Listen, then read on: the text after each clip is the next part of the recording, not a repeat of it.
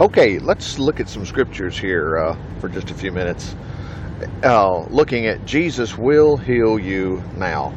I mean, I know some people have a hard time with that, but I immediately think of when I hear people say that they have a hard time with Jesus healing them, it's because they don't spend any time reading their Bible. And I like to say their Bible because when you read your Bible, praise the Lord, it's written to you. Well, let's just...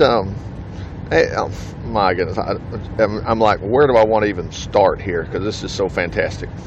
Let's just say it was me, okay? And when I'm talking about me, we're just going to say it's just you and me. Just say there's just two people listening to this. I'm talking, you're listening, and we're trying to find out from the Bible whether or not Jesus will heal us.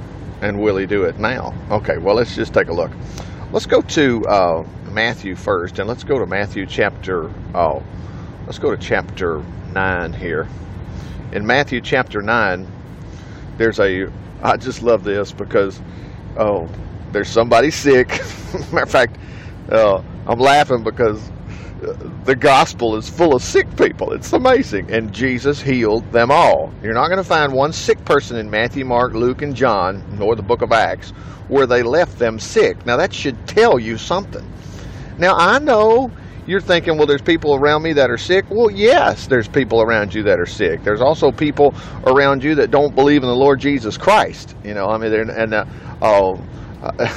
so, I mean, you have no idea what people around you are doing. But this is about you and me. You and I are just talking about the scriptures here and looking for ourselves.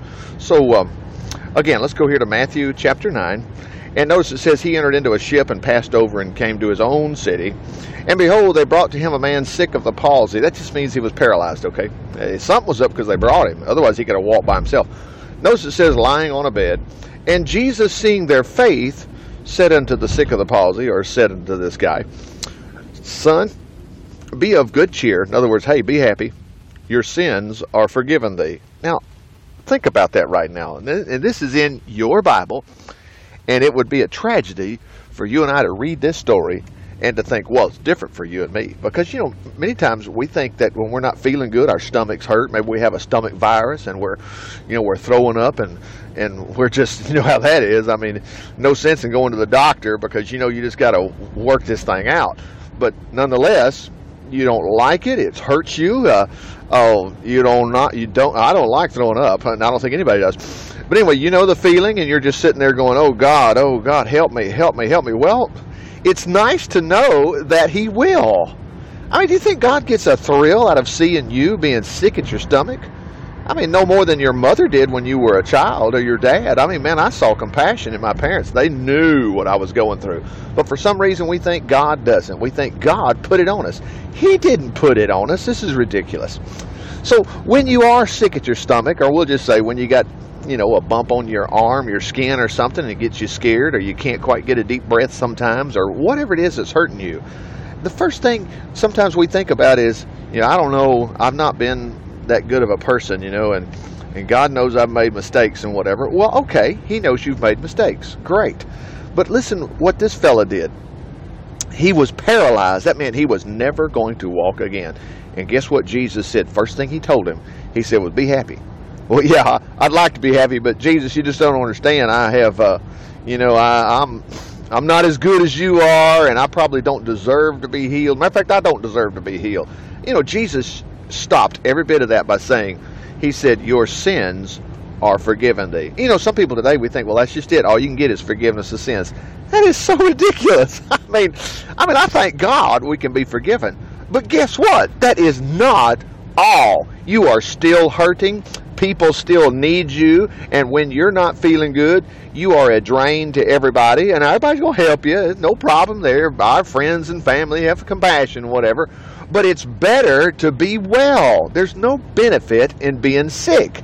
You can see that in the scriptures, Matthew, Mark, Luke, and John, and even all through the Old Testament. You can find out, praise the Lord, God wants you well. He does. Anyway, so watch what Jesus does here. He says, your sins are forgiven, and it would do us good to recognize. Now, and I'm not going to pass this either. He said, thy sins. He didn't say, your special sin. Now, you got a bunch of other ones I ain't too happy about, but that special sin, you know, you're okay. I'm going to let that one go. No, he said, your sins are forgiven you. Now, when you think God forgives you your sins, I mean, doesn't that make your faith jump and think, you know what? I think Jesus likes me. I think he might help me. Yes, he'll help you.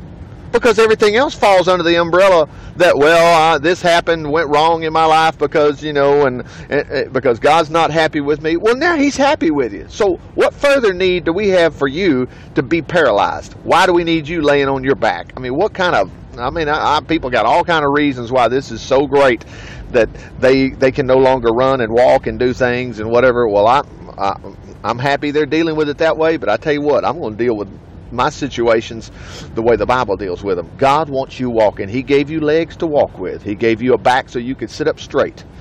But anyway, let's get back to this. So he says, your sins are forgiven thee. And then, I'm telling you, the religious people, and you might be a religious person today. You might be upset with that. You might immediately be thinking about yourself.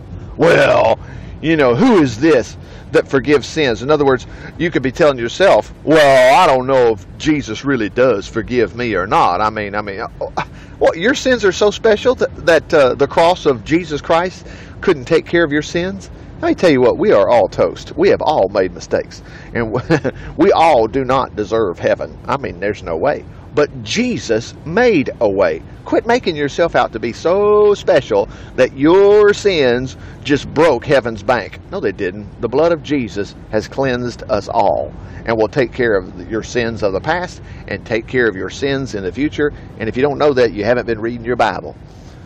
1 John chapter 2 tells us, if any man sin, we have an advocate. That means a lawyer with Jesus Christ the righteous, who is the propitiation for our sins, and not for our sins only, but for the sins of the whole world. But see, we condemn ourselves so much. Well, Jesus doesn't want to help me, and I did something again the same day, the next day, and the next day, and oh my goodness. And we forgot that Jesus said till 70 times 7 really it was perpetual. It was forever. I mean, Jesus is not going to say, man, you hit the magic number.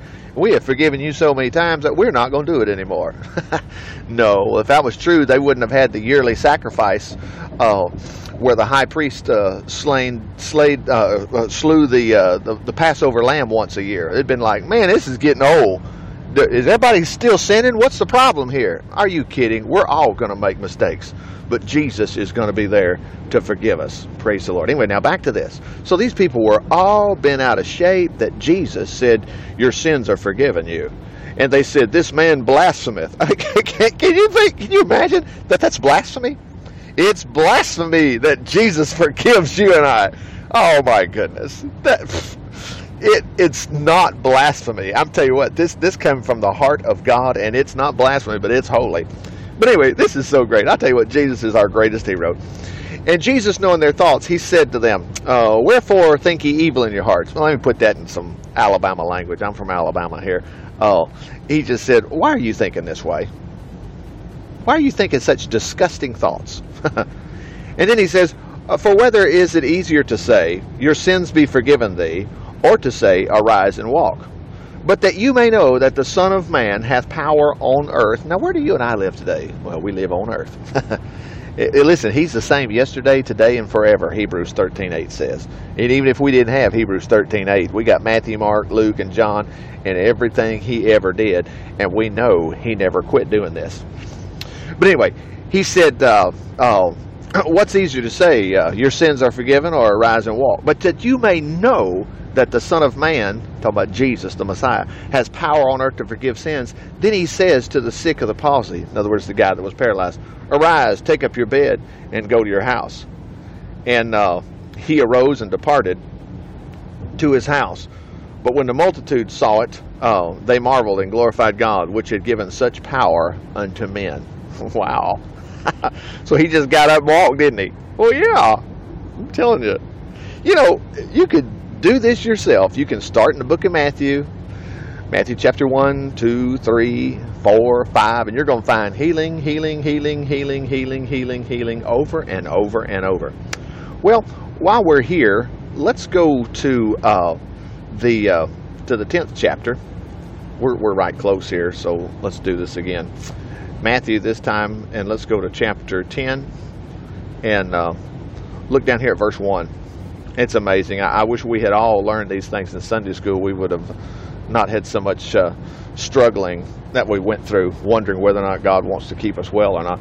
Anyway, Matthew chapter 10, and when he had called unto him his 12 disciples, he gave them power against unclean spirits to cast them out and to heal all manner of sickness and all manner of disease. Oh, did I lose you right there? I know. It's amazing. It is in your Bible.